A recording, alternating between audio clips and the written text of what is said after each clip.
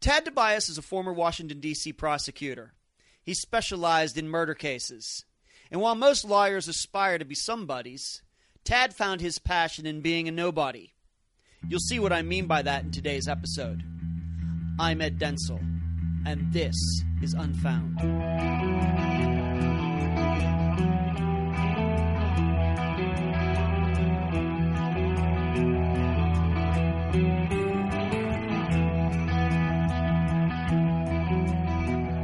Before I go any further, I hope all of you had a beautiful New Year's. I hope all of you got through New Year's Eve into New Year's Day safely.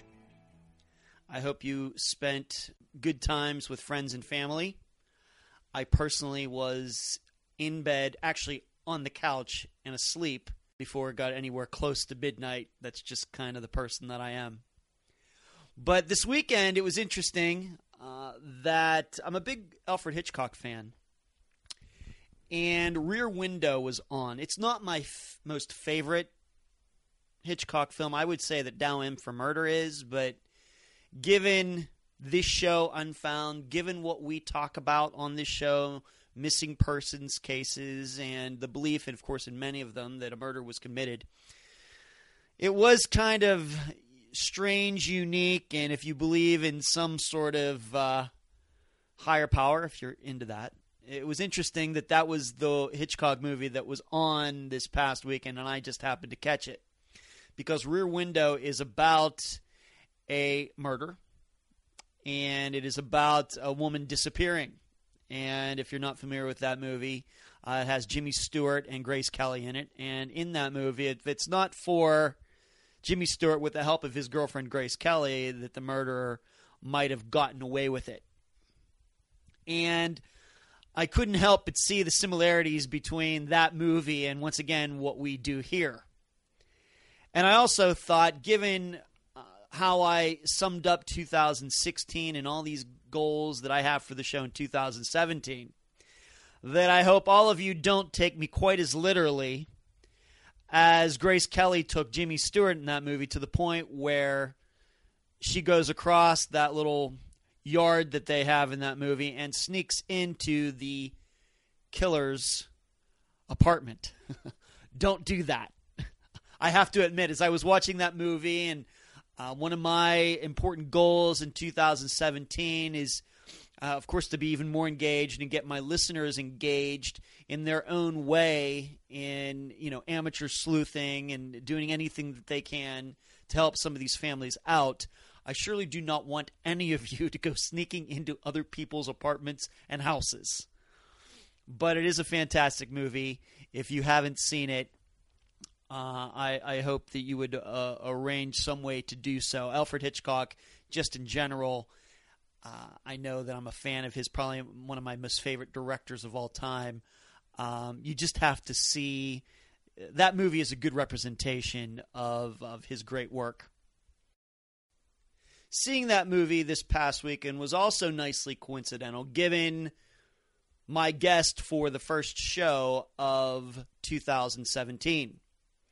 Because also in that film, there is a detective that Jimmy Stewart knows who comes over, and Jimmy Stewart is trying to tell this detective that this guy across the way has probably murdered his wife, and the detective is fairly doubtful of it.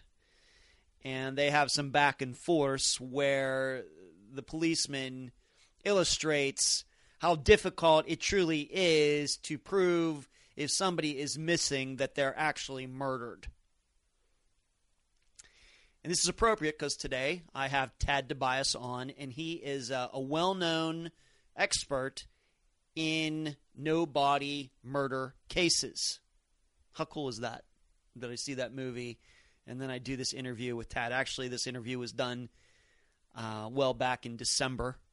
I can't help but see kind of everything coming together between this show, seeing that movie Rear Window on Turner Classic Movies, and then being able to have this interview as the first interview for 2017. However, within just the context of this show and how I decided to reach out to Tad Tobias in the first place When two people I highly respect who don't know each other mention a person's name, then I feel motivated to seek that person out. The first person to mention Tad to me was Meagan Good, of course, the owner of the charlieproject.org website.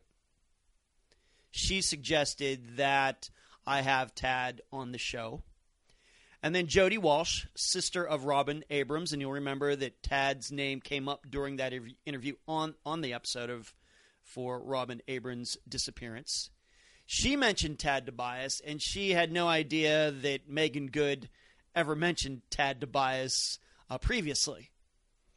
So two separate people, two different sources mention this guy, and then I say to myself, I got to have him on the show. That's the first reason that I wanted him on the show. The second was because just in these first, how many episodes? 14, 15 episodes, how many different cases?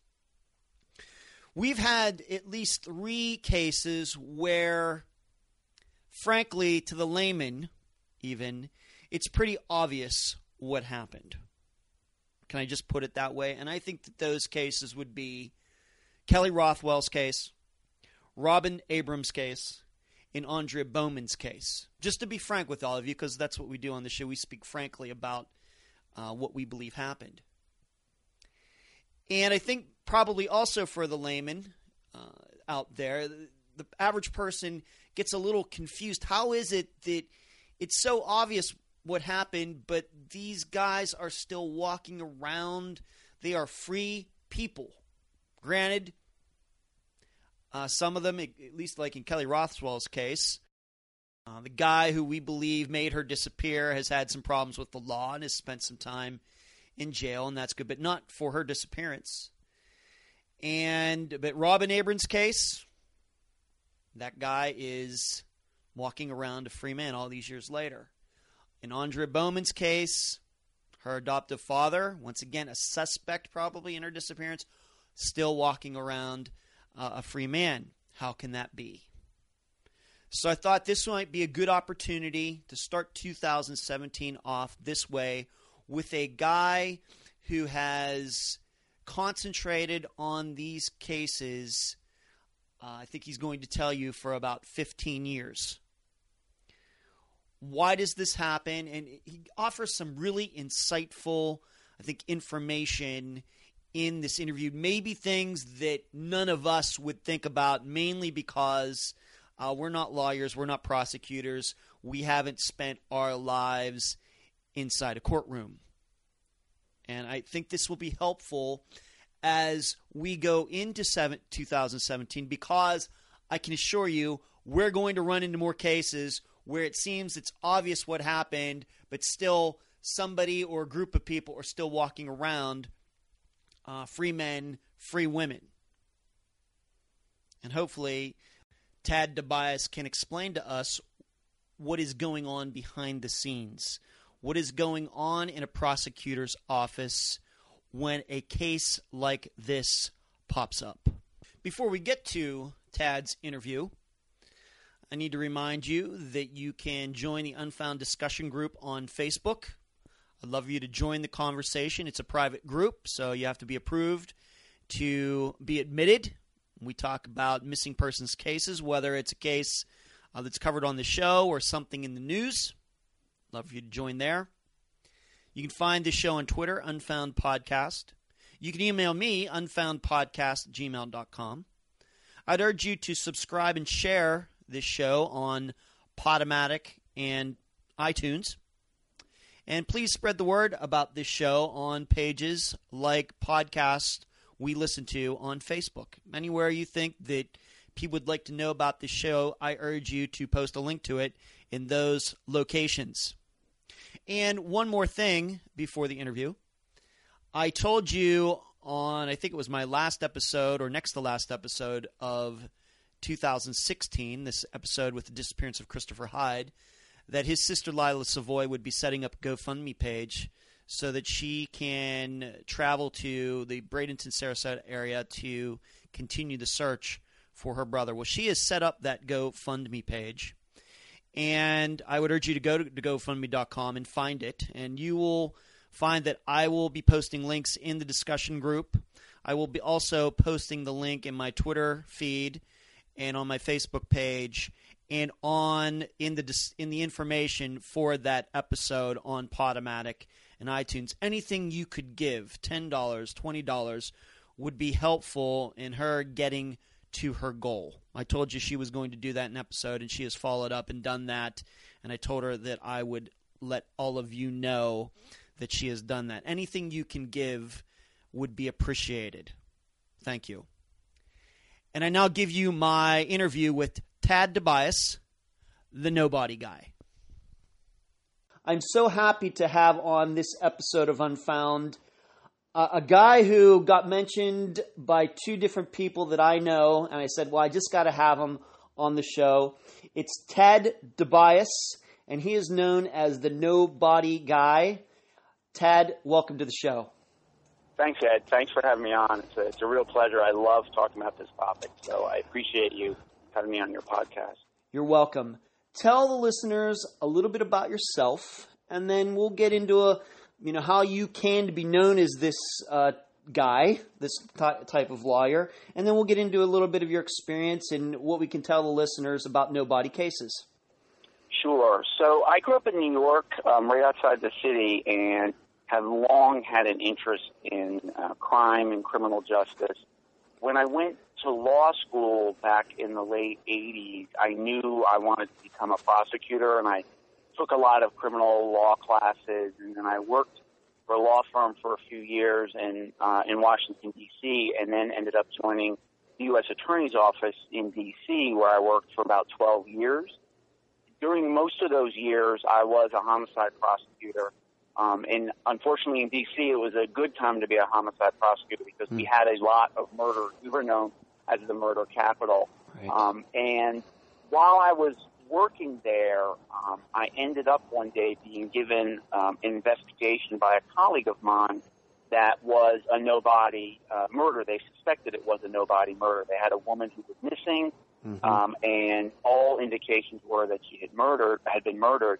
That, to me, was very interesting because murder is the ultimate crime, and a nobody murder is really the ultimate murder case. The most difficult case because you don't have that main piece of evidence. Right. So in preparing for the case and helping investigate it with the police officers, I discovered there had only been one other case in the history of D.C. where there had been nobody and the case had gone to trial, and that had happened back in the mid-'80s. So I was trying to find more cases that were like mine and trying to figure out what the case law was.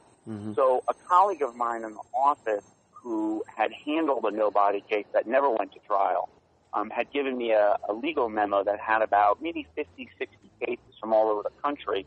So I started adding to that, and as I started adding to it, I realized there was really no place that collected all of this information, and I became very fascinated, some might say obsessed, with nobody murder cases, and I started collecting more and more, and I decided I was going to put it on a website, which I still have to this day, called NobodyMurderCases.com. Yep. And when I first did it, because I still work at the U.S. Attorney's Office, which is part of the Department of Justice, I had to do it anonymously, so I came up with the term Nobody Guy.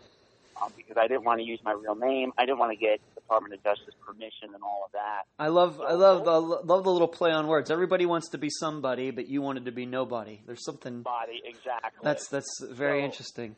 Good. Please continue. It was a way to keep it up and to do it without sort of revealing who I was. Although if you read the site carefully, you could probably pretty easily figure it out. And at the same time, my case then went to trial.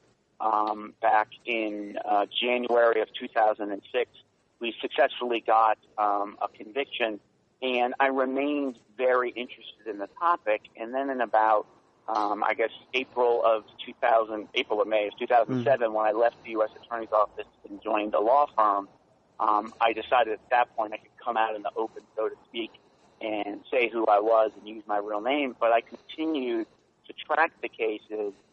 And just became very fascinated because I realized there was no collection of information about these very challenging cases. And so soon after I kind of came out of the open, I started getting calls and emails from police prosecutors, families about these cases. People asking, how can we solve these cases?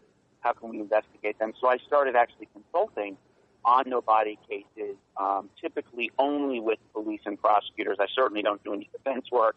Right. And I generally don't work directly with the family. I tell them I have to be invited in by the officer. So I started doing that, and then I also started lecturing across the country for free to teach police and prosecutors what I learned about these cases and what's the best way of prosecuting them, and then ultimately wrote a book that came out in November of 2014 on this topic. So it's sort of, it's more than a hobby, less than a job, because it's not my full-time job. Yeah. And so in that sense, it's really kind of developed into something where I like to be the one place where people can kind of come for information on these types of cases. Do you think for you, this was because of the challenge for you? Is that what you think got you motivated at the beginning, just knowing that this was like the hardest part of, murder law? You think that was the main motivation? Yeah, because for me, the only type of cases I was ever interested in prosecuting were homicides. And most of my career, that was what I did. And the joke used to be when people would bring me a case that wasn't a homicide, I would ask, is there a body or is someone dead? And if there wasn't, I would say, well, I don't really care. I don't care about large-scale narcotics. I don't care about public corruption. I don't care about fraud. The only thing I care about is if some dude died or woman died. That's all I care about. So that, to me, because of that interest, because murder is the most serious crime, the ultimate crime was really the no body, and that was really what interested me the most, that here's the most serious type of the most serious crime, and there's remarkably little information out there about it. And so I hope in my website and in discussions with people get more information, which leads to hopefully more arrests, convictions and closing of these cases. Right. Just so we're clear about something, you said that you have to be invited in, which means it has to be like a state police or city police or county sheriffs or something. They have to get in contact with you. You don't hear about a case and say, hey, I'd like to help out on that or something. They have to send you. Yeah, generally, please tell the listeners, please. Yeah, generally, if I'm contacted by a family member, what I tell them is you need to contact the officers on the case, give them my information, and have them contact me, and I can take it from there. I have references from many police departments across the country, obviously, who can say, yeah, he's not some wingnut, he's not a loon, he's been helpful in our case.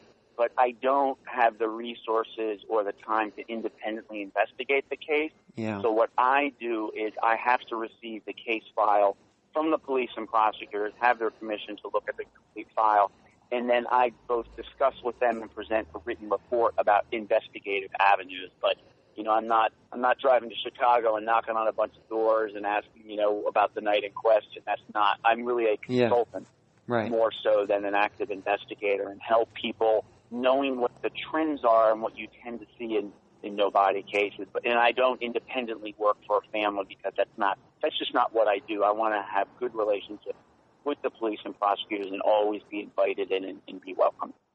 How many cases to this point have you been involved in since you first got involved in this? Approximately 30 that I've consulted on. And if I can ask, how many convictions? Ooh, that I don't know. I would say probably half of them have not resulted in an arrest or a trial. I know of the ones that have gone to trial, convictions in all of them except one. Okay. Wow. But that's the only one I can think of off the top of my head. There was one that I assisted on in New Jersey that unfortunately did not result in a conviction. But all the other ones that have gone to trial have been convictions. But probably only a quarter to a third have actually gone to trial. Okay. Let's move on to this. When once again, a state or a city police department contacts you, what is the process? What are you looking at? Can you tell right away how good the case is from your experience? How does that all happen? What do you start looking at first? What I look at first is I ask them to send me the complete file, and I mean everything. Every piece of paper, every scrap that you have. If you have audio, recorded interviews, if you have videos, surveillance cameras, I need to see all of that. And I literally look at everything. And depending on the age of the case and the size of the file, that can take some time. You know, it can take several weeks to maybe 2 months for me to really go over all the information. And then I sit and I talk with typically the lead detective, on occasion the lead detective and the prosecutor, about everything about the case. Just tell me what you know. Tell me what's not in the case file. And then we typically work from there. The way I generally work is I have a conversation with them about the case, and then I give them a written report that includes sort of a summary of the case, of the facts, to help them maybe make some links that they didn't necessarily see, because they don't necessarily, a detective doesn't necessarily sit down and read the file all at once, particularly if they're the original detective on the case. So sometimes they don't necessarily make connections when I've read it in a condensed time period. And then I give them suggestions for investigative avenues. Here's, 15 things you can do on this case that might help. That these are things that you often see in no-body cases. In terms of the strengths, one of the things in writing the book that I did, in the book there's case summaries about 399 no-body murder cases that went to trial. And in writing those summaries, which I had some help with from some folks who assisted me in writing the summaries, I saw certain common scenarios that reappeared over and over. So when I'm looking at a new case, I can look at it and say, yeah, this is something that you see in no-body cases, so you need to follow up on this. This is a common theme. So it enables me to say what type of strength the case has. Typically, no-body cases, you're looking for one of what I call 3 legs of a stool. You're looking for forensic evidence, which can be DNA, can be trace and hair and those types of things. You're looking for confession to friends and family or confession to police. Most no-body cases have one of those 3 things. Really good cases have all 3 of those cases. For example, my case, the one case that I tried that was a no-body case, had all 3 of those things. And was really, of the 20 homicide cases I took to trial, that no-body case was by far the strongest case I had, because we had so much other information, even though we didn't have the body. So you're looking for that, what I call quantum of evidence. And you can tell, some cases are stronger than others. Some cases are really strong and haven't been brought to trial, and we sort of say, this is a great case, you got to go to trial. Other cases aren't so strong, and you have to tell them, it's going to be tough to take this set of facts to trial. You need 1 or 2 other things that are going to put you over the top. Do you think that this area of law that you now concentrate in the 21st century would have been as possible, let's say 30 years ago, before like DNA and the forensics that is really, gotten, so heavy and so important in the last, like I said, 20 to 30 years? This would be a lot harder 30 years ago, I'm guessing. Absolutely. Really good question, because the 2 biggest change in no-body cases over the last, even 15 to 20 years is, number one, the advances in DNA, because you can take, infinitesimally small pieces of DNA now and build a whole genetic profile off of it, make connections to people, which, of course, 20 years ago you couldn't do that. I mean, when I was a prosecutor from 95 to 2007, and during that time, the expansion of DNA was huge. In 1995, DNA wasn't so huge in cases, and by the time I left, it was absolutely essential for a lot of cases. Right. So that's change number 1. Change number 2 is that we all leave behind this incredible electronic trail that didn't exist 20 years ago, 30 years ago. I'm talking to you on a cell phone. Now there's going to be a record that I'm sitting in a parking lot speaking to you on a cell phone. Those types of things leave records. When I get money out of my ATM, when I use my credit card that I use to pay for lunch, all of those things. So it's now easier when those electronic trails completely stop at a date and time certain. You can say they're not missing, they're dead, because they need to use these things. Or she emailed me every day. She FaceTimed with me every day. She instant messaged me. All of those things. Of the cases on my table, which is on my website, which lists all of the cases that went to trial. Yes. So that's about 400, almost 470 cases. Half of them went to trial since the year 2000. So we're talking about nearly 500 no-body murder cases that have gone to trial in the United States. Half of them have been in the last 16 years.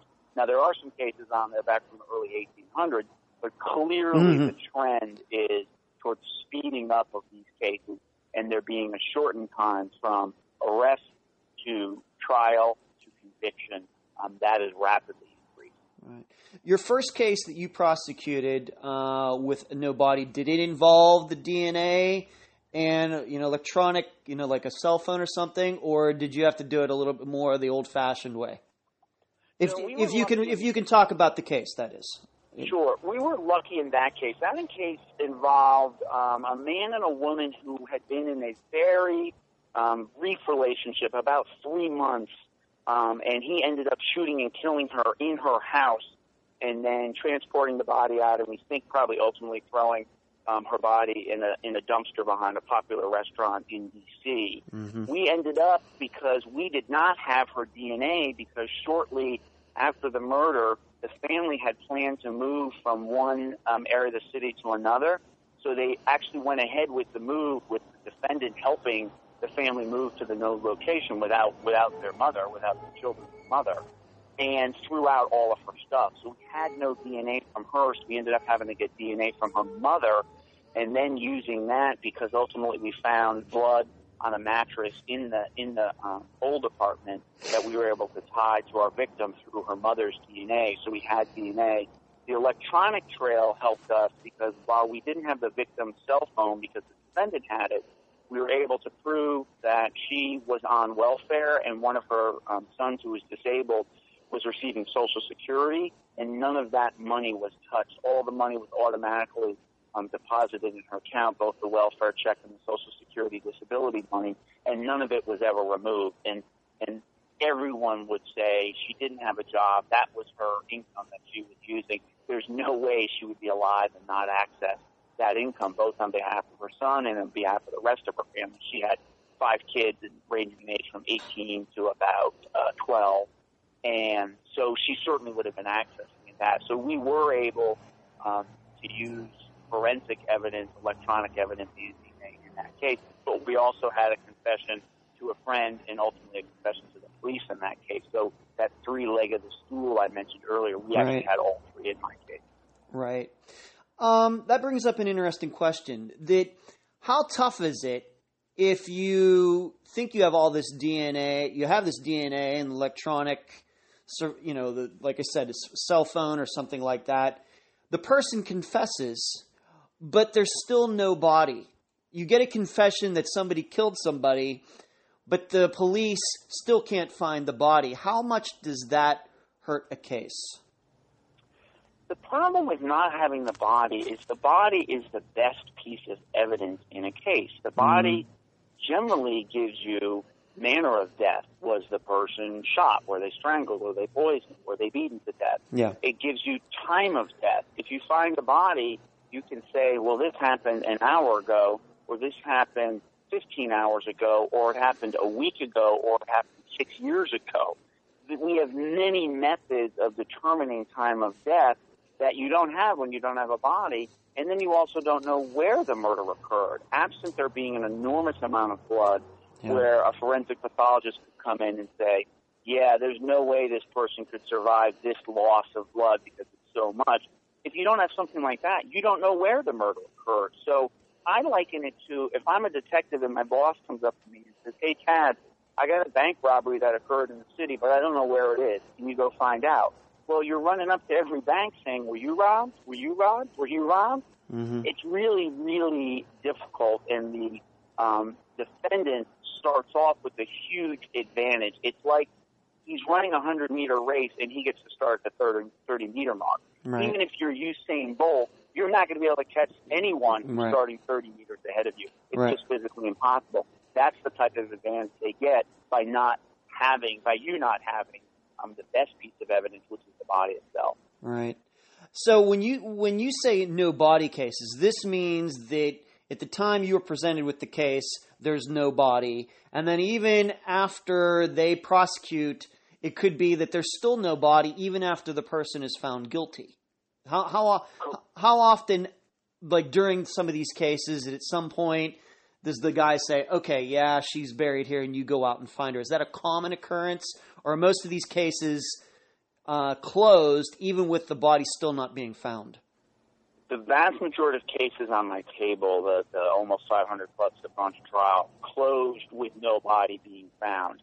There are more than a handful, though, where the defendant, say, facing either a death penalty, which is not very common in no-body cases, or first-degree life without possibility of parole, does what I call using the body as a bargaining chip. Right. He then says, okay, I'm convicted now, but hey, before my sentencing, if you agree to knock it down to second degree or you agree to ask for something less than the maximum, I'll show you where the body is. That happens not on it's not rare, it's not common, it's kind of in between. I couldn't give you an estimate of how many on my table ended up that way, but to my mind, unfortunately, it happens more than it should, because I think prosecutors are often willing to negotiate that to give the family closure, which I well understand and am sympathetic to that, but it also plays into what many of these defendants are like, which is a lot of these murders, 50% of these murders are actually domestic violence murders. They involve husbands killing wives, boyfriends killing girlfriends, and typically the victim is female and your suspect defendant is male. And it's all about control with these people, and no-body murders are very much like that not only have I killed her so she's not available to her family anymore, I'm the only one who knows where she is. And that is an important factor for a lot of these guys in their psychology. So often they'll use the body as that bargaining chip, which to me is offensive, but I also don't need to speak ill of prosecutors or police who accept those offers, because I well understand families want closure and families want something to be able to bury or memorialize, and I understand that, but it's despicable of the defendant to do it. What does the law say about no-body cases? And what I mean by that is I think that most people hopefully most people are never going to be a defendant in a trial like this, and maybe most of them are not even going to be on a jury, but probably the average American knows like Law and Order, and they've watched Law and Order, and they hear about, they'll be in chambers and they'll be talking about what this precedent says this. Does that stuff occur in no-body cases? Are there precedent cases for prosecutions without bodies? What does the law say? Sure. That's a good question, because it used to be in certain states, Texas and New York, you had to have a body in order to prove a murder. That is no longer the law in any state, and in fact, there have been no-body convictions in all 50 states, plus the territories, D.C., being a good example of where not a state, but also, Puerto Rico, Virgin Islands, all of those places have had no-body cases. So there's no longer a requirement to have a body. And there are some precedential cases that are really not so much legal precedent, I think, but more so cases that stood out because they were the rare no-body convictions at the time. There's a case out in California from the 1950s involving a judge who was actually not the judge. This is a female killed by her husband, named the Ewing case. So there are, Scott. So there are certain cases out there that are not legally precedential, but became important because it made police and prosecutors realize, hey, we can get convictions without the body. And I think that more so than a legal precedent is what helped bring a lot more cases. But frankly, the biggest reason for there being more cases now than, say, in the 1950s and certainly the 1850s are the reasons we touched on earlier, the amount of forensic evidence that can now be turned into something and be turned into something to link that evidence to someone else, plus the electronic trail and the absence of an electronic trail suggesting that someone didn't run away to California, isn't vacationing in Mexico, that they're actually dead. That's really the biggest change, more so than the law, which didn't really ever need to change. Right. Because I'm guessing that, not just from a law standpoint, and once again, within the last 20 to 30 years with DNA, the rest of it, maybe it's taken a little while for your average person who ends up on a jury to come around to the idea that, yes, it is possible to convict somebody of a murder even though we can't find a body. Because I think for the layperson, it's like, well, you know what? It very well may be if the body is not here. It could be they just, ran off to Canada or something.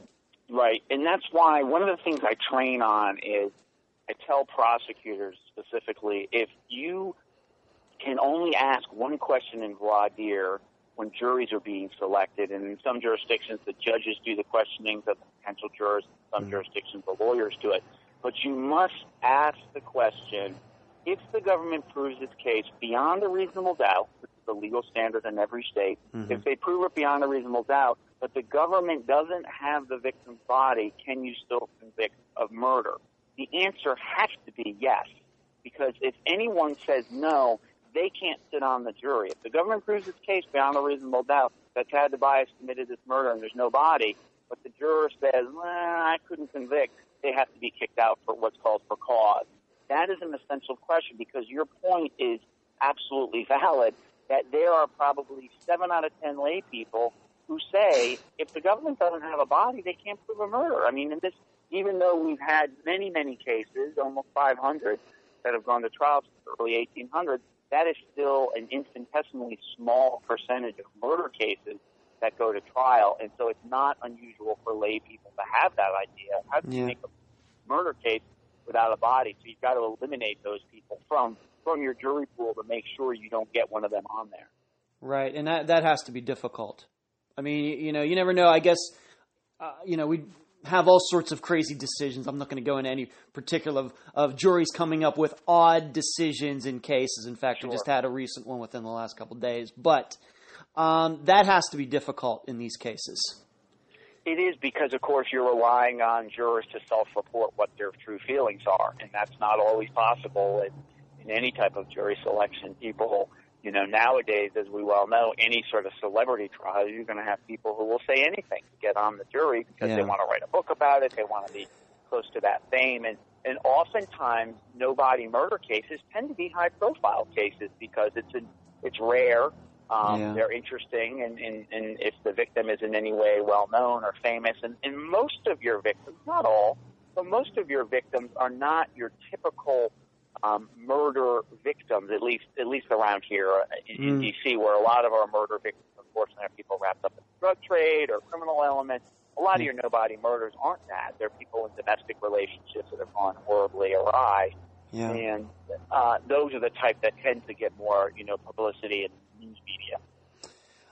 As I'm writing this, and I even have it in my notes, what it sounds like to me is that in these kinds of no-body cases, it's almost like you're having 2 trials at one time. First, you have to prove that the person isn't alive anymore. And then the second part is you actually have to prove that the person who isn't alive anymore was murdered by the defendant. It's like a 2-pronged type of case.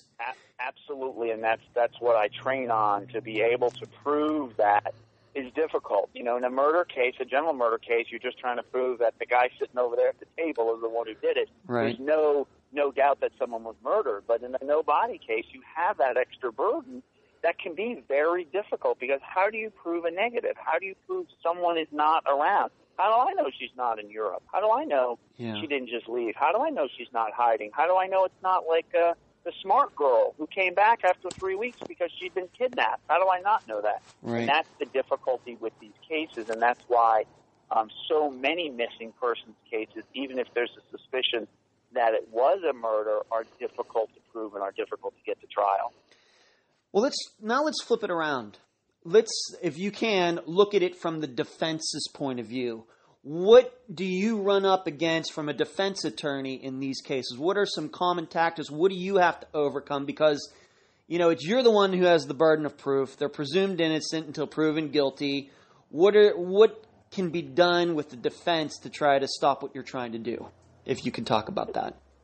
Sure. There's really, most defendants, I find, still argue the victim is not dead. That is almost always the most popular argument because of the difficulty of proving that. Mm-hmm. On occasion, you will have defendants who will concede that the person is dead and force the government to simply prove, okay, now you have to prove that this person is tied to the murder, is the one who actually committed the murder. And sometimes that's more difficult. Sometimes the easier proof is actually to simply show someone is dead. So I think on occasion a smarter defense attorney will sort of concede, oh, she's dead, it's just my guy didn't do it. And that's that's what you have to overcome, is to tie the person. Now, the good news is oftentimes there is a very solid connection, because most 50% of these cases involve two people who know each other. They were in a romantic relationship or a parent-child. Those are cases that the suspects are often obvious when you have a child, because no one's going to argue, well, an 8-year-old ran away to California, or a 2-year-old is in Mexico or in Europe vacationing. So your suspect is most often the parent. Obviously, there are cases of stranger-on-stranger kidnapping and those types of things, but those are incredibly, incredibly rare. Mm-hmm. And most of the time the parents are the natural suspects. So it sometimes depends on what your victim is, but the most common defense I've seen is simply that she's not dead and my guy didn't do it. If he is dead, we don't know anything about that. How much of a wrench is thrown into these cases when, being that you and I both know Megan Good from the Charlie Project, I've followed missing cases for years and years and years, and it's only recently I started doing the show, but going through her site, you see plenty of cases where, way more than I would have expected, where people have been convicted for the murdering of a missing person. But you read into these stories, there are several cases where the defendant who is proven guilty eventually says, well, you can go find the victim's body here. The cops go there, and it's not there. Yes. The guy lies. What do you do in a case like that from your point of view? Well, in terms of from my strict legal point of view, if they've been convicted and they later say after the conviction, oh, here's where the body is, and they go and they can't find it, that doesn't negate the conviction, because you don't know, is the person lying about where it is? Has the body decomposed to such an extent that you can't find anything? Or are they wrong about the location? So one of the things that's interesting that I discovered when writing the book is burial is still the most common way of disposing the body. Mm-hmm. Throwing it into a body of water is next, and then probably third is the dumpster, putting a body in the dumpster or some trash area, although that I think is sort of on the rise. But when you bury a body, people who do that tend to go to a location known to them. If I were to do a murder in D.C., it's pretty unlikely that I would drive to some area of Virginia that I have no familiarity with and bury the body there, because what I really don't want to happen is I don't want someone to come upon me when I'm burying a body and find out that it's actually his private land and what the hell are you doing here, and he's pointing a shotgun at me. Yeah. You want to go to a place because it takes time to bury a body, it takes time to dispose of it. But even with that, even with the defendant tending to bury in a location familiar to him, that doesn't necessarily mean many years later he can remember the exact location. He knows, okay, I buried it on my grandfather's property, but my grandfather's property happens to be 50 acres. So I don't know necessarily exactly where people's memories fade. Mm-hmm. Landscapes change significantly, so the tree that was, a 4-foot tree is now a 38-foot tree, right, and just doesn't look the same. So I think that's happened. I think often when defendants offer to bring people to the location, I think for the most part they're intentionally doing that, and they're not, especially after they're convicted. What do they have to gain by going to another location and saying it's not here? So I think they're generally making the effort to bring the police and prosecutors to the correct location. But I think just because obviously landscape and changes over time, as do memories fade, I think they're just not going to the right spot. So it doesn't help the defense as much as maybe the layman would think. That when a defendant says, yeah, I know, yeah, okay, I did it, you can find the body here, and then the people go, the police go there, and it's not there. It doesn't help the defense as much as the layman would think. No, I don't think so. In fact, interestingly, there was a case in D.C. recently within the last few years where the defense wanted the police to go look in a landfill, and I think the body in that case was put in the dumpster, and then the dumpster was emptied in the landfill, and they made a motion to the court to insist that the police dig through the landfill because they believed that there would be evidence on the body that would exonerate their client. And the court ultimately said no to doing that because the police and prosecutors said it would be prohibitively expensive to search this landfill, which it is. Landfills are very difficult to search. They're very dangerous to search because as garbage decomposes, there are gases that are released. And it's not an easy task, and the police refused to do it in this case. So interestingly, even though the defense was pushing to try and find the body, the court ultimately ruled no. That's not something that's going to have to happen. And I believe in that case it was either a conviction at trial or it may have actually fled out. That, it's interesting you bring that up, because this maybe adds another layer to all this. Maybe we're going off on a little tangent here.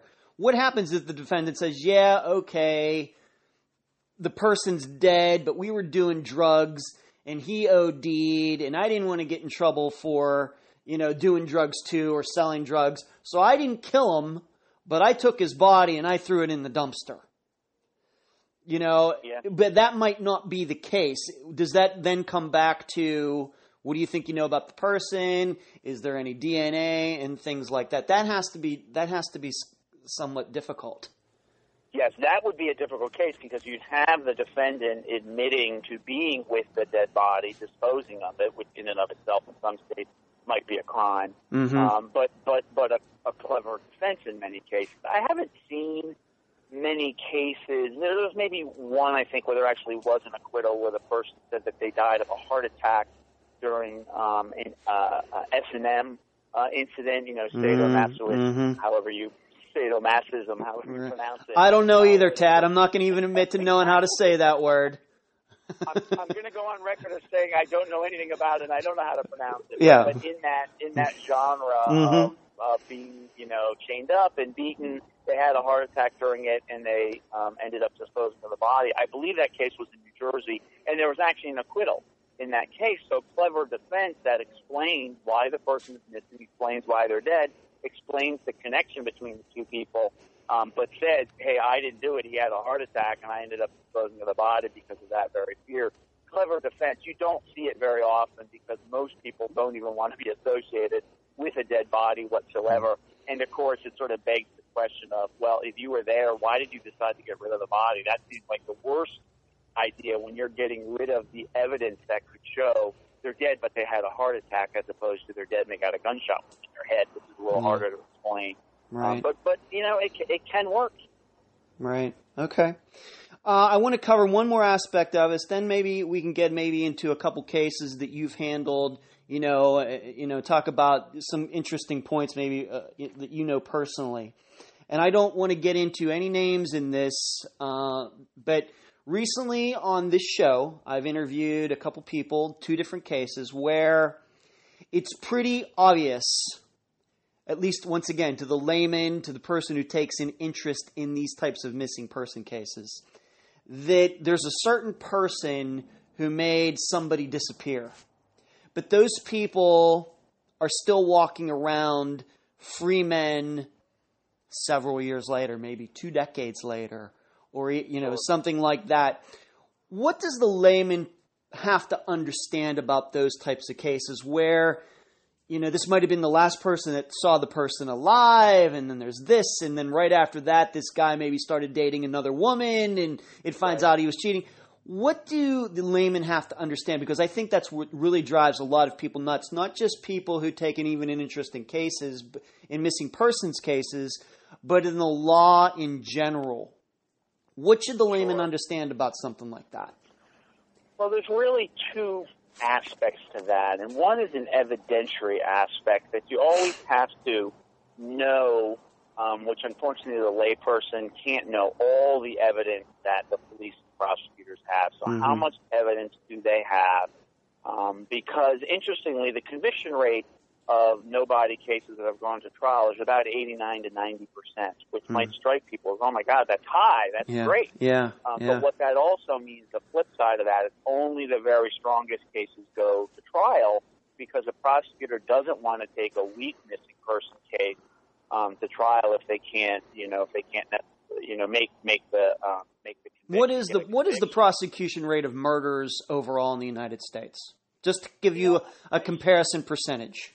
Yeah, I saw it recently, Ed, and I want to say low 70s, 71, 72%.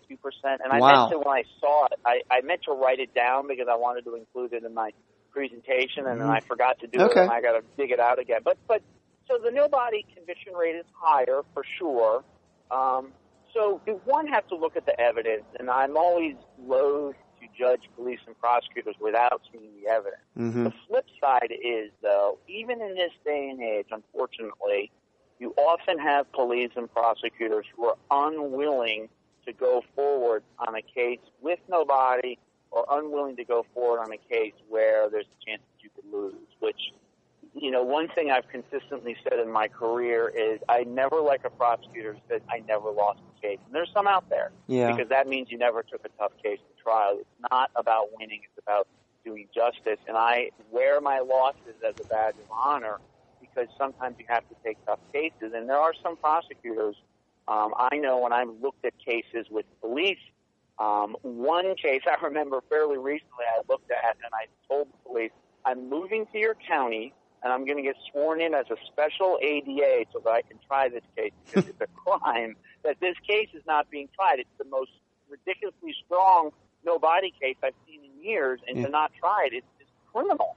So sometimes, unfortunately, and frankly, to be fair, you see it more with my brethren, the prosecutors, than you do with police. Police, I think, tend to be maybe a little overly aggressive in pushing cases, but it's mostly sometimes the prosecutors who don't want to take the case forward. And I'm sympathetic, because when I was a prosecutor, my mantra was always, I need one more thing. I need one more thing for my case. Right. And I get that, but there are times where you say, I got to go forward. I mean, this is the case is she's been missing 15 years. We're not going to find her body, and the case isn't getting any better.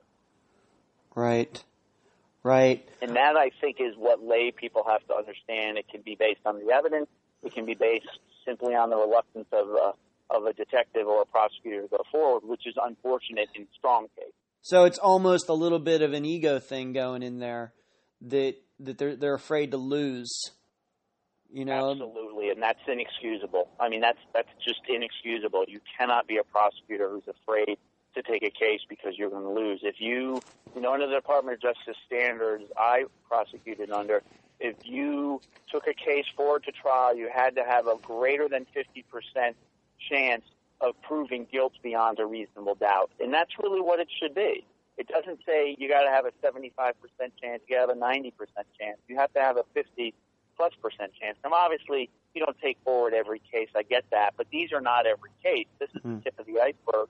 These are the most difficult cases to take to trial, but they also involve murder, which is always going to involve, someone's son, daughter, mother, father, sister, brother. And that's very important to these families to get closure. And there are going to be cases that you're going to lose.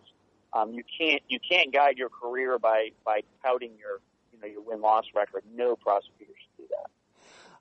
I can't help but ask you also this, and I ask you this because on an upcoming, I've already done the interview, but on an upcoming episode of my show, we're going to be covering mafia disappearances. Oh. And I talked with a guy who also has a show like mine, but all he does is mafia murders and disappearances. Have you ever run into any of those? Have you ever done like organized crime disappearance murder? Any experience with that? I've never personally worked on one of them or consulted, but if you look at the table, there are several cases on there involving mobsters. Probably fewer than 10 of the 500, because one thing the mob is quite good at is actually really disposing of the body, number one. Right. Number two, their victims tend to be, although not always, but tend to be people who are also wrapped up in that lifestyle. Right. You will have cases. There's a famous John Gotti case. I grew up in New York and followed the Gotti, both his rise and fall. Mm-hmm. And one of my law professors, one of my favorite law professors, I should say, ended up having the successful prosecution of John Gotti. But what Gotti did was, and I believe I have this right, his son was hit accidentally and killed while riding a bike. We talked about that in the episode. John Favara was the guy's last name. Yes. And he disappeared and was never found again. I mean, completely innocent thing. He hit this kid by accident. Doesn't mean to gone. Never found again. Now that's an exception, because obviously most mob cases, they're eliminating people who are rivals or people who are in the crew who turn tables and things like that, informants. But most of the cases are really like that. But you do have some. But that's an interesting sort of subset of missing person cases, because I have found, I would think the percentage of mob cases going to trial for no body cases would actually be a little higher than it is, because I imagine it happens more frequently than it's been borne out through the table of cases. Right, because in this episode he says, well, the reason that they make these, they only leave bodies around if they want to make a statement, but otherwise they make these people disappear because those are the types of murders that are hardest to, convict. Those are hardest to prosecute, and so here we are talking about that very topic, which is interesting. Maybe I'm going to go back just a little bit. I want to talk about the DNA and all this, our electronic devices, and how people are getting tracked, even though they may not realize it these days. Yes. It's been a help, obviously, for your genre of the law, but has it become almost a little bit of a crutch as well? Is it to the point where if you don't have that stuff that you can't prosecute, or is it seen as just other evidence on top of everything else? Because, people today, once again, talking to the layman, they watch all these CSI shows and everything, and it's always talking about the DNA and everything. If you don't have that stuff, does that turn you off?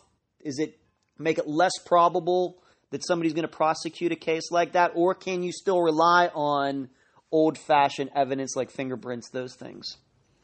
I think it's a really good point, and as I'm sure you know, prosecutors and police have a term for it, the CSI effect, where when you don't have forensic evidence, it does make it more difficult.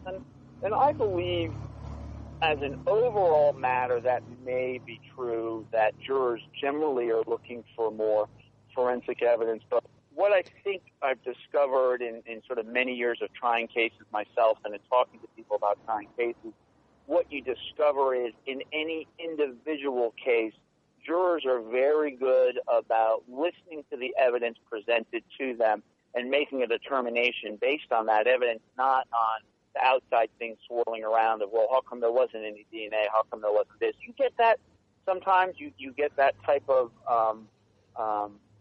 feedback from jurors afterwards. But for the most part, I find that CSI effect may be true as a macro factor, but in individual cases, I think it's probably less true than most people think it to be. Now, that said, in a no-body case, people are going to be expecting some type of DNA or forensic evidence, and unfortunately, sometimes you don't have it, because when you don't have the body, you're taking away that vessel of DNA if you don't know where to look. If you don't know the murder happened in the house or in the woods or wherever, you're going to have a lot harder time finding that DNA. Right.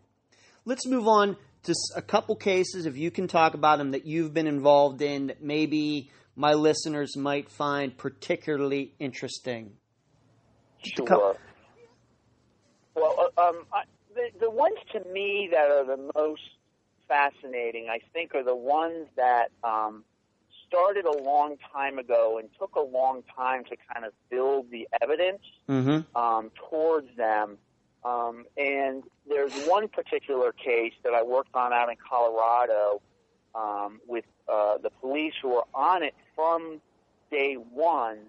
And the reason it was interesting is because they actually caught the suspect at his house just after he had buried the body. The day he buried the body, which was his ex-wife, they found him. He refused to come out of the house. His mother lied about his whereabouts. They ended up grabbing him, climbing out a window of his own house. And when they did so, they found in his shirt that he had dirt, as if in the back of his shirt on his neck, as if he'd been shoveling and tossing the dirt over his shoulder, and it collected on his neck and on his shirt. They found his clothes in the laundry room. They had a lot of great evidence early on, but they really weren't able to close the case and weren't able to get the prosecutor to move forward on the case. And ultimately what happened was, years later... What year was it? What year would this have been, and how many years passed? Just to give us listeners. I would say the murder, I think, happened in 85. Wow, okay. Somewhere around then, late 80s. Okay. And the guy's name was Tony Sandoval, was the name of the defendant. And then the case ended up going to trial had to be 2008, 2009. Wow, that many years. That. That many years later. Yeah. Wow. And the same dogged detective on the case from the beginning, and he kind of stuck with the case. He ended up, we worked together. He made a really impressive PowerPoint presentation, and when a new DA was elected, a guy named Ken Buck, who's now a member of Congress here in D.C., Right. They presented the case to Ken, and Ken said, we'll take that case. We'll take it forward to trial with basically the same evidence that they had for all of these years, and ended up getting a conviction on the guy. So it was really kind of showed, even though the evidence didn't change that much over the year, you had a different prosecutor who looked at it, made a different determination about it, and they ended up getting, a great conviction, which was really gratifying to this officer, this now detective, who had worked on it from the beginning, from day one, when the woman was reported missing. It was kind of the classic. She said, I'm going to meet Tony. I owe him some money or whatever the reason was. If I don't come back, call the police. And, of course, when she didn't come back, her sister called the police, and sure enough, they started following up and followed up really well. And they got some good surveillance evidence from a camera. So that's always a case that stuck with me. A second case that stuck with me for kind of a different reason is a case that took place out in California involving a prosecutor named Garen Horst, who's actually a judge out in California. And what happened in that case was a young woman was missing, and the suspect initially was her boyfriend. She and her boyfriend had a very volatile relationship. They had each actually been arrested for assaulting the other. Wow. So, of course, your natural suspect when someone goes missing like that in what appears to be an abusive relationship on both ends is to go ahead and start looking at him very carefully. So the police started looking into him, and turned out he had really a rock-solid alibi because he was out of town. He's with numerous people who were able to say, no, he was with us the entire time. What ended up happening is that this woman had been to a casino, met someone at the casino, and he ended up, we believe, slipping like a roofie or some type of intoxicating drug in her drink, and she drank it, and there ended up, people saw them leave the casino together, and ultimately he got her in his car and ended up killing her. And the only way this was discovered was because they ended up in a casino. There's numerous cameras to catch people. I used to live in Las Vegas. You're right about that. You're right. I don't need to tell you that. Yes. You know what it's like. Yes. There's cameras everywhere. Yes. And they ended up getting the camera footage and figuring out who the guy who was with her was because he used a player card. And they were able to see him using a player card at a slot machine or an ATM, whatever it is, however it was working to get chips or whatever you use with a player's card. I'm not a gambler. And they were able to connect the player card to him and figure out who he was and get this information. But they only got this information off of the cameras, which, as with most of these cameras, they don't keep the footage for very long. No. So if they had focused only on the boyfriend to the exclusion of everything else, they never would have made the case because they would have lost the footage. And if without that footage, they never would have had a case. So what I often tell detectives is you've got to focus on the facts, not a theory. It's a good theory that a boyfriend would kill a girlfriend or a husband would kill a wife, but that's not the only theory out there. You've got to look at all the evidence and follow where the evidence leads you. And I think that's a great example of a case where if they had just followed the percentages or followed a theory, they never would have made the case because once they lose that casino footage, they never would have had a case. What year did that take place, and how long? And wait, first of all, neither of those bodies were found in those cases, or both found, or how did that work? Neither have been found to date. Wow. And for example, in the second case, what was the evidence? Was there DNA? Was there blood somewhere, or what was what? It had to be more than just a videotape that caused them to think that this guy murdered this woman. They found her DNA in his car, I believe in his trunk, a couple of places on his car, which of course was very damning because they were strangers, actually. Right. So they had, and then he had some things where he didn't show up to work the next day. When he finally showed up, he had cuts on his face and bruises. Told very inconsistent stories about where he was. He told some inconsistent things to his wife. So they had some additional some good strong evidence Right. that also specifically pointed to him. But again, no to this day, no body in either one of those cases. And those guys are just sitting in those cells, or if they're both still alive, I should say, and they know where the body is, and they just sit there, the mouth shut. I can't imagine that. That still has to be pain. That still has to be painful, even though the conviction is there. I'm sure that the family still feels some pain because of that. Oh, it's very tough. I mean, the woman who was killed in the second case out in California was probably 26, 27 years old. I mean, beautiful. She actually, I present that case as part of my presentation, and one of the things I was lucky enough to have from my friend Garen Horst, who prosecuted the case, he gave me some of the trial. He gave me pictures of some of the trial exhibits in the case that I put in my PowerPoint presentation, and she's just really a beautiful girl. And you just think of the tragedy compounded by the fact that her family has not been able to give her, a proper burial and all those things. Wow. Well, on the flip side, and because we have to do this, and although you're a great lawyer and prosecutor, I'm going to guess you've made a couple mistakes in your career. What about a case in which you didn't get a conviction? Do you look back at it now and say, this was this mistake and here was the flaw? What can you tell listeners about that? That's not to just point out that you're imperfect, but maybe we can learn something from that too. I guess what I would say, and I don't know if it's as much a mistake I made as maybe the prosecution and the police kind of made. There was a case in New Jersey involving a bunch of boys who were killed in a fire.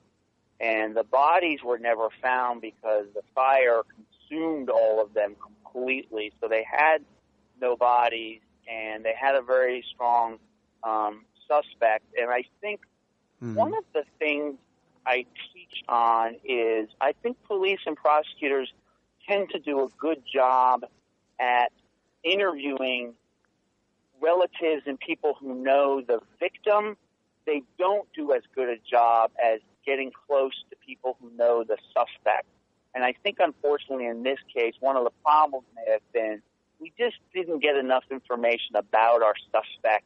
And I think if we had more information about our suspect, we may have had a better way to tie him to these murders. There were some things about the case that tied him to the murder, but I think we never probably got enough interviews of friends of the suspect who he may have said things about this too, because he actually accused the kids of stealing, I think it was marijuana, stealing his marijuana stash. And that's the type of thing that you're certainly going to talk to other people about. And I think that's kind of a failing we all collectively had in that case, is not really nailing that down. And that's one thing I counsel police to do, is you've got to get as close to your suspect as you get to your victim. We're good at interviewing victims' family, relatives, because they want to talk. It's harder to get people who want to talk about your suspect, but you've got to do that. You've got to know your suspect as well as your victim. I think that's an important thing. What were, if you can get into it, maybe expound on it a little bit, what were the facts of the case, just to understand how 4 boys would die in a fire, and did he intentionally try to kill them, or how did that all come down? What he did is lock them in a closet to punish them for stealing his drugs, and then either set the house on fire or the fire was set accidentally and all of them were killed in the fire. But, of course, it wasn't entirely clear. Were the kids inside the house when it happened? All the kids were missing, for sure. They were young teenagers. But there was a real question about whether that was what had happened to them or not. And because the fire was so big, there was just no trace of them left. And so that, of course, caused the problem of what actually happened in this case. So it was a difficult case to begin with. It had happened many years before. I believe the fire may actually have happened during the 70s or early 80s, and the case didn't go to trial until, 2010, 2011, maybe even later than that. Long so there time. was a long time in between when that happened. And the jury just found this guy not guilty. They just couldn't. Or was it a hung jury, or what was eventually the decision? No, it was not. It was a complete not guilty. Wow. Unfortunately. Yeah. So Okay. and I'm trying to think. There may also have been testimony in the case from a co-defendant who cut a deal with the police. Mm-hmm. So I think that was also some of the evidence. I think there may have been some suspicion that that person actually had more responsibility for the murders as well. And so you kind of had that playing into it. Well, why did he get a deal? Now this guy's on trial, all of that. Wow. Okay, thank you for that. I need to ask you one more thing, just because I have to, because the listeners are going to wonder why I didn't. Your name and whatever you want to say about this is what we'll take. I'm not going to pry too much into this. Your name was mentioned during my episode of the disappearance of Robin Abrams. Her sister Jody Walsh was on the show. She mentioned your name as a person who, she wanted you to get involved in this case. I just want to ask you, what can you tell us about that? I'm not going to ask you any in-depth questions. You just tell me what your status is in that situation, if you can. Sure. No, my status is I'm not currently working on the case. I offered my assistance on that case, I believe, back in 2013, 2014, somewhere around that time frame. Mm-hmm. I had a few conversations with either the lead or one of the detectives on the case about reviewing the case file. I was ultimately told that they were not going to allow me to look at the case file, and they wanted me to sort of give them some questions to consider or ask me what I was looking for. And I told them, I working backwards, I can't do that without knowing what types of things they had already done. Mm-hmm. And it kind of fell through after that. I can't work unless I get the complete cooperation, of the police and have them release the case file to me, because I can't work with less than the complete file, because I can't give them a complete answer unless I know everything they know about the case. And unfortunately, in that case, they weren't willing to do it, which is their right. I mean, who am I? I'm some Joe guy. I'm not a prosecutor anymore. So I understand why some might not want to do that. Mm-hmm. I will say I believe it's the only case that my offer of assistance that actually made it to the police was rejected after I had discussed it with them. Again, it's their right. It's their case, but I have certainly many people who could vouch on my behalf of wanting to do this. And again, I don't charge for it, so maybe you get what you pay for, but you're not putting your county money or state money or city money out for it either. It's all done free of charge. All right, I'm just going to let the listeners judge that on its own. Thank you for talking about that. I appreciate that. Sure. Where can people find you online? Where can they find you if you're on social media? If there is some family out there that has a missing person case and they want to get in contact you, or they want the police to get in contact you, where are you where people can find you? Sure. The easiest way is go to my website, which, as I mentioned earlier, is www.nobodymurdercases.com, and it's also under nobodycases.com. And then I tweet rather infrequently, but I do tweet on the Nobody Guy, so you can find me there. But really the best way is if you go to my website. My email is on there, and also my telephone, my cell phone number, so folks can contact me there. And I welcome inquiries from families, but I also, as I stated very early on in the podcast, I only work a case if the police and prosecutors invite me in. But certainly any family is welcome to contact the lead detective on their case or the prosecutor and suggest that they contact me. That's how many of the cases come to me, and I'm happy to work on them. And you said you have a book, too? Is that correct? Yes. I have a book that came out in November of 2014 called Nobody Homicides, The Guide to Investigating, Prosecuting, and Winning Cases When the Victim's Body is Missing. And is that, you can find that on your website? Is it on Amazon? Where can people find that? Is it a paper book, or is it an e-book? What status is it? There is an e-book associated with it, but it was published by Taylor and Francis under CRC Press, and it's a hardcover book that you can find both at my website, but the easiest way is to get it off of Amazon. They have copies of Amazon. Okay. Listeners, if you love this interview, you can find out more about Tad, of course, at his website and the book that he just mentioned. Tad, I appreciate you coming on the show. It's been very enlightening to me, so I'm sure it's been very interesting for the listeners. Great. Thanks for having me on, Ed. I appreciate it. You're welcome. And that was my interview with Tad DeBias, the Nobody guy. So interesting. Could talk to that guy all day about all sorts of law stuff.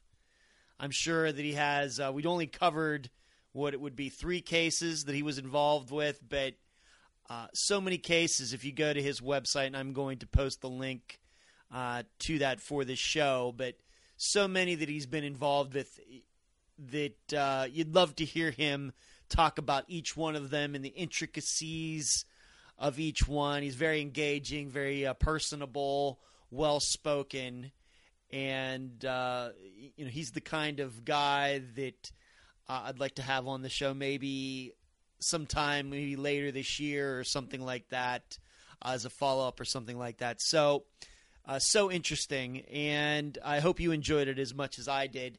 And I need to thank Megan Good and Jody Walsh for pointing me in this guy's direction.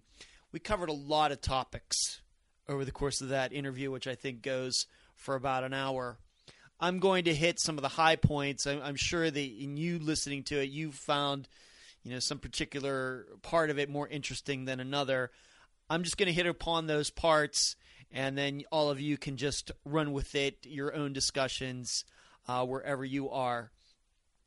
I found the DNA and the electronic tracking very interesting. You almost get this idea that there's kind of a, what would you call it, a Cold War going on between the law and criminals, not just in the United States, but across the world. Now, you should know, as a fact, at least in the United States, murder rates in the United States are way down.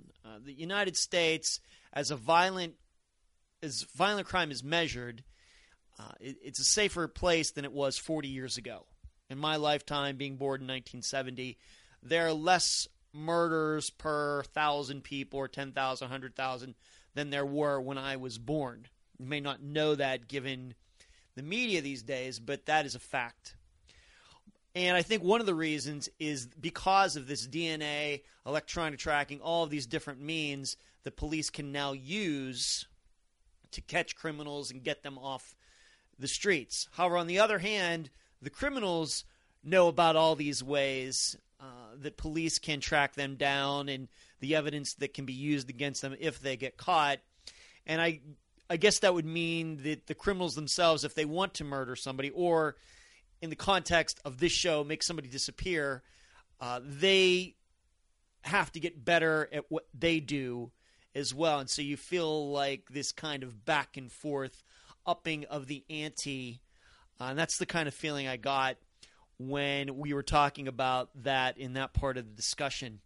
But obviously, we all know how much it has helped police and prosecutors catch more criminals. But as Tad said in the interview, it's kind of hurt in a little bit of a way because then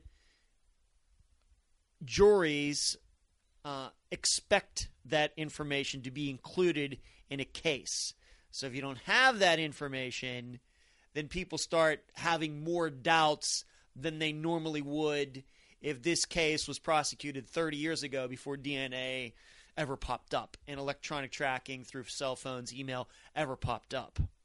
Very interesting topic, and I think that that's always going to be a major topic when the issue is murders, missing people, and trying to track murders down, or at least trying to figure out how or why somebody disappeared.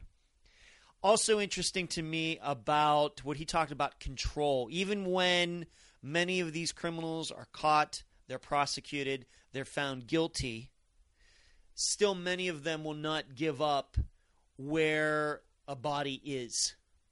Even though they know, and there's no doubt that they themselves are the killer, they don't want to give away that information, and how Tad talked about how that's all about control. And that criminal, that killer, still feeling like he or she, I guess in some circumstances, still has power over that victim.